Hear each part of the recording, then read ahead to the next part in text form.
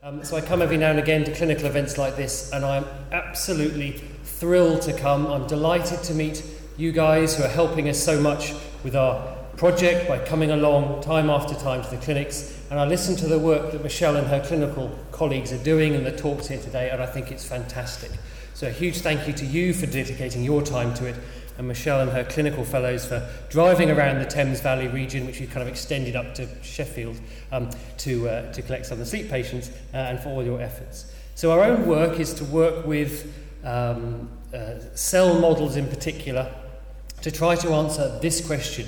Now, this is a really hard question, so we're still giving many patients L-DOPA, which we've been giving for about the last 50 years or so. How do we do something better? So it's a really difficult question to tackle, and I want just to tell you that we're working very hard at it, but it is difficult. But it is the ultimate aim. It is what we're here for at the end, to try and develop new drug targets. Drug discovery has not been working in the last 10 or 20 years or so. Drug development process is long. It takes a long time to think up the ideas, what might make a good drug. It takes a long time to do this preclinical phase where we work in the laboratory, then move into the clinic through phase 1, 2 and 3 for final approval. It takes a long time, 10 years or more, and it's extremely expensive for 1 billion. Parkinson's UK are very generous in their funding, but they've not given us $1 billion. But what we're doing is working away down at this end here to try to develop new ideas.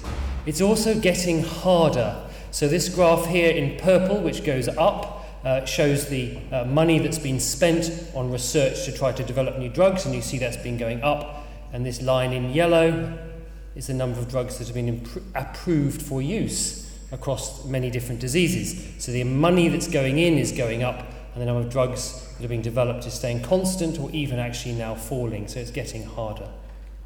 Many different reasons for this. Perhaps it's because people haven't been asking the right questions or using the right models, using, say, cells from patients, for example, which are probably the best things to use. So we've got 3 reasons why we think we can give this a better go for target and drug discovery here at the Parkinson Centre, and 3 reasons. The first is that we've studied many different types of cellular models. We've made cells and neurons from patients, from some of you. We've also made cells from rats and mice that we've got that make Parkinson's, but they seem to have the same cellular problems, which suggests that we're onto the right thing. We're also able to use very new techniques to interrogate cellular pathology, to look at all the genes, see which genes are expressed, look at all the proteins and all the metabolites within cells, try to see what's different between patients and controls. And thirdly, as I'll show you towards the end, we've had some funding from the Medical Research Council, the MRC, to put in place some really world-class facilities and tap into the expertise of others here in Oxford in target and drug discovery to apply to Parkinson's. So 3 routes. How are we going to do it? First, use the genes. Understand the genetics. So we're able to identify individuals who carry genetic changes which have contributed to their Parkinson's. We've made stem cells from skin biopsies from some of you in the room, and then make neurons, brain cells from those skin cells. So this is a process which we've been running for about 5 years now. Michelle or members of her clinical team will take a skin biopsy from a patient, bring that back to the lab, chop it into little bits, let the cells fall to the bottom of a plastic dish where we grow the cells. Sally Cowley, a researcher working in the Dunn School of Pathology, is able to convert these skin cells into stem cells, and then in my own laboratory we're able to turn these stem cells into neurons, dopamine neurons, very similar to the ones that are dying in the brain. And this gives us Parkinson's disease in a dish. We can study these neurons from patients to better understand them, compare them to healthy neurons, and understand why these neurons are dying. So we've been doing this for a number of years. Why do we want to do it? Well, we want to understand the cellular pathways, understand what we call the cellular phenotype. What's the problem? What's different about these cells to understand why they die? This gives us a window into the disease. So genetic Parkinson's is rare, maybe only 2 or 3% of patients have a genetic change, but it allows us to understand this working in the laboratory, and we hope that will then inform us on the more common sporadic forms. And hopefully we can give us cellular evidence to support the clinical findings. So because Michelle and her team have worked so hard not to just diagnose Parkinson's within the cohort, but specific subtypes of Parkinson's, understand stratification maybe those cells in the dish will behave differently depending on whether they've come from a patient, for example, who had impulse control disorder or didn't. And also we're working to support biomarker discovery, so we're able to take the blood samples that you've given or the CSF samples and see if we can find protein changes in there that might predict Parkinson's. We can also take the medium, the liquid that we grow these cells in the lab, to see if we can find proteins released into that medium that might tell us about biomarkers in the blood. And ultimately, once we have these cells and we know what's wrong, we can screen for therapeutic molecules which put the problem right in cells. Maybe that would work in patients. So we've been making these stem cell-derived neurons now for a number of years. On the left is an image, a microscopic image that we take in the laboratory showing neurons that we've grown in red, and dopamine neurons. These are the neurons we really want to study are in green. So these are the ones we wish to study. And we can see on the right, these cells have electrical activity. That's what neurons do. They fire electrical signals. So we can see this through the imaging here and then also through the electrical analysis here. So these neurons are doing exactly what they should. So we can now grow these from patients and controls and ask what's different. So we might have looked perhaps at the electrical activity. These neurons will fire, fire away at about 5 or 10 times a second, giving an electrical signal. Maybe that's different between the patients and controls. We haven't found it is yet.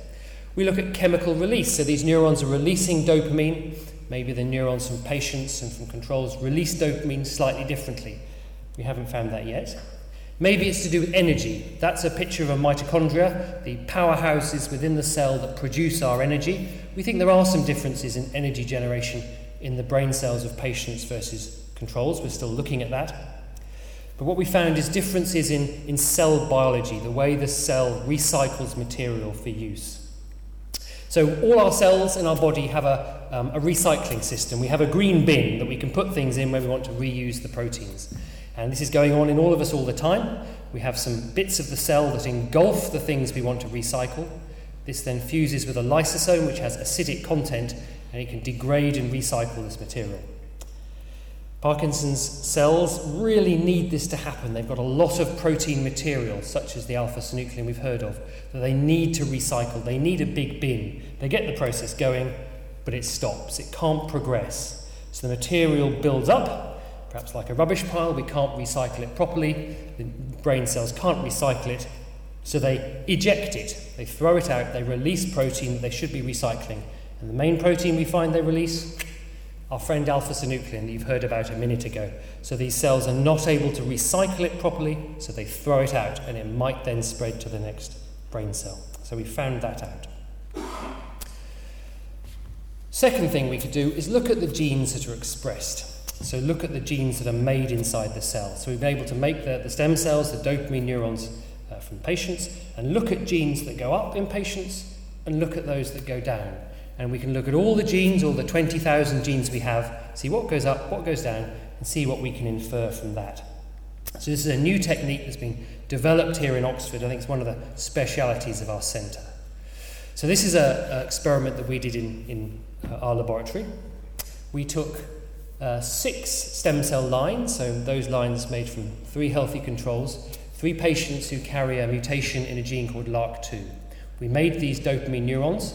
They're the ones in red down the microscope. And we then used a technique to purify those neurons. We've just got those dopamine neurons, extracted RNA. RNA is what the cell makes when a gene is expressed, so extracted all the RNA, and compared the gene expression that we see in these neurons from real post-mortem brain tissue. And it's exactly the same.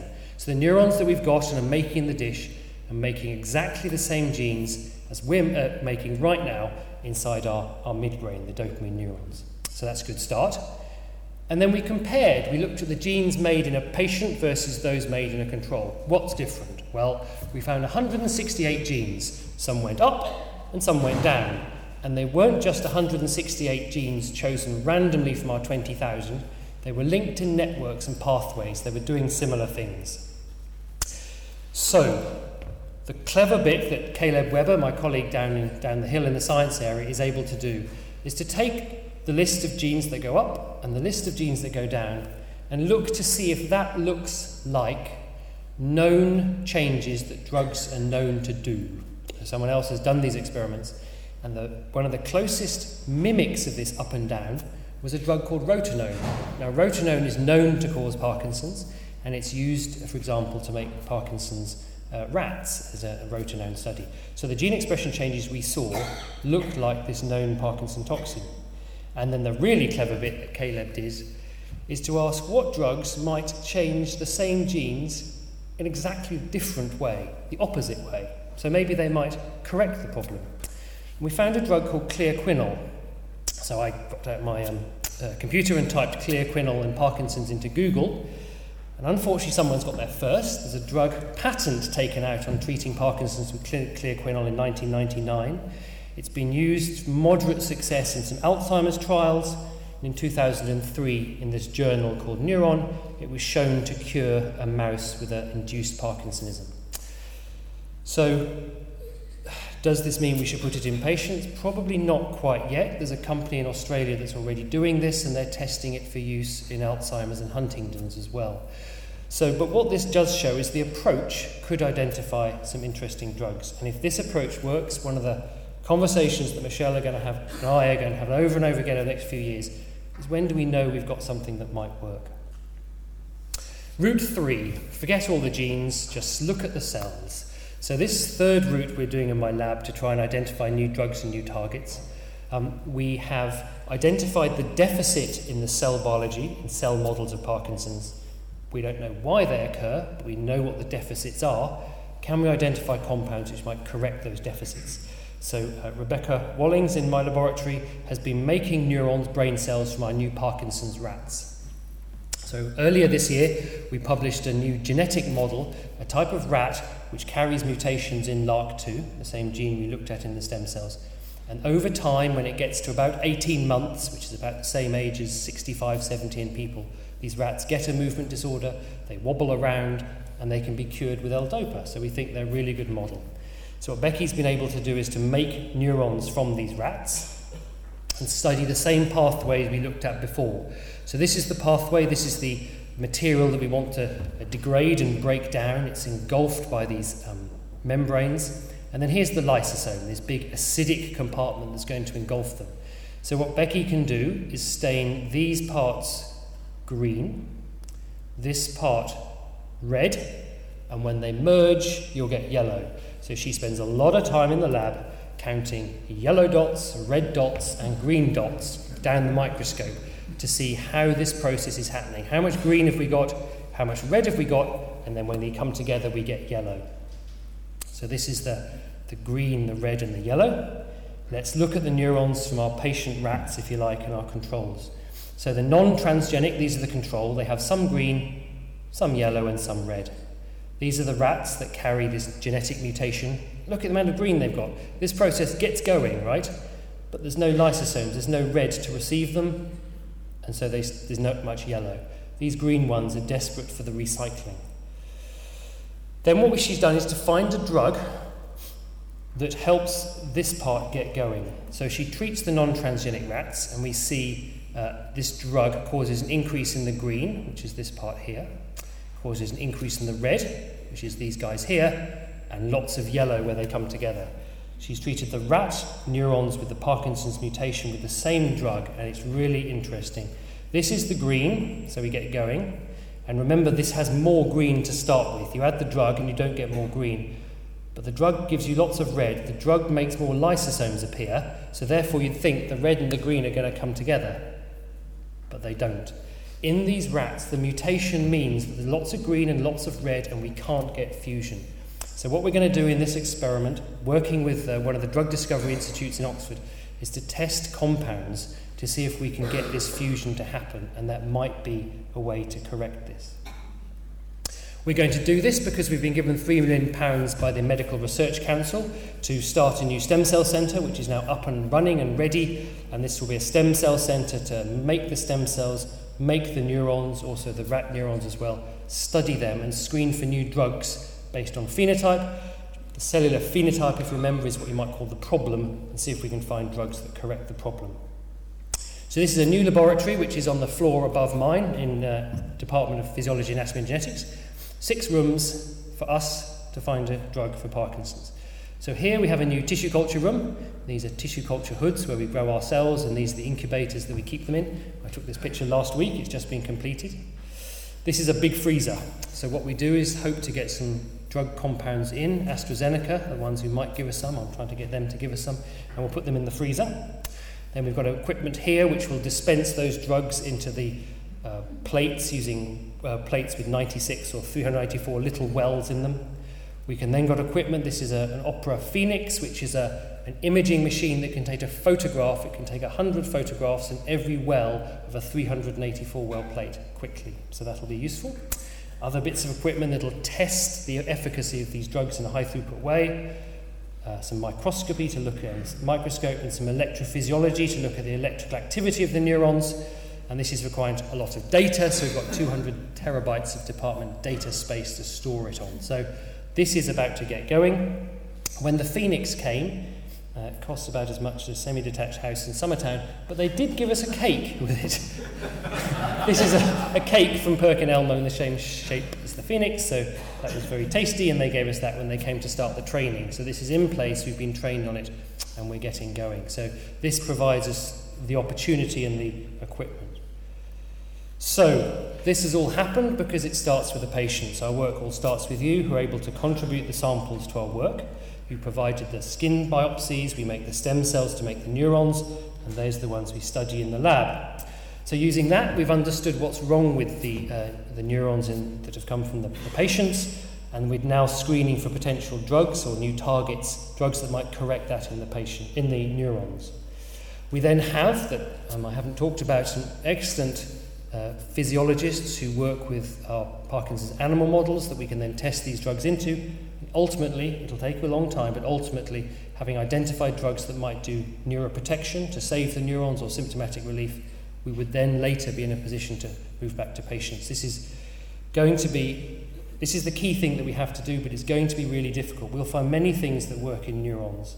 And Michelle and I and others within the team will have to decide at what point you then continue around this process.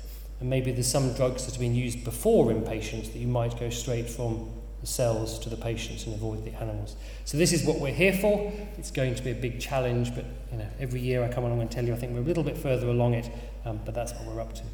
So this is obviously a team effort. These are some members of my lab who are doing the work, and Michelle and her clinical team, Sally who makes the stem cells, and Caleb who's done the clever network analysis. And thank you very much for your continued and strong support. Thank you.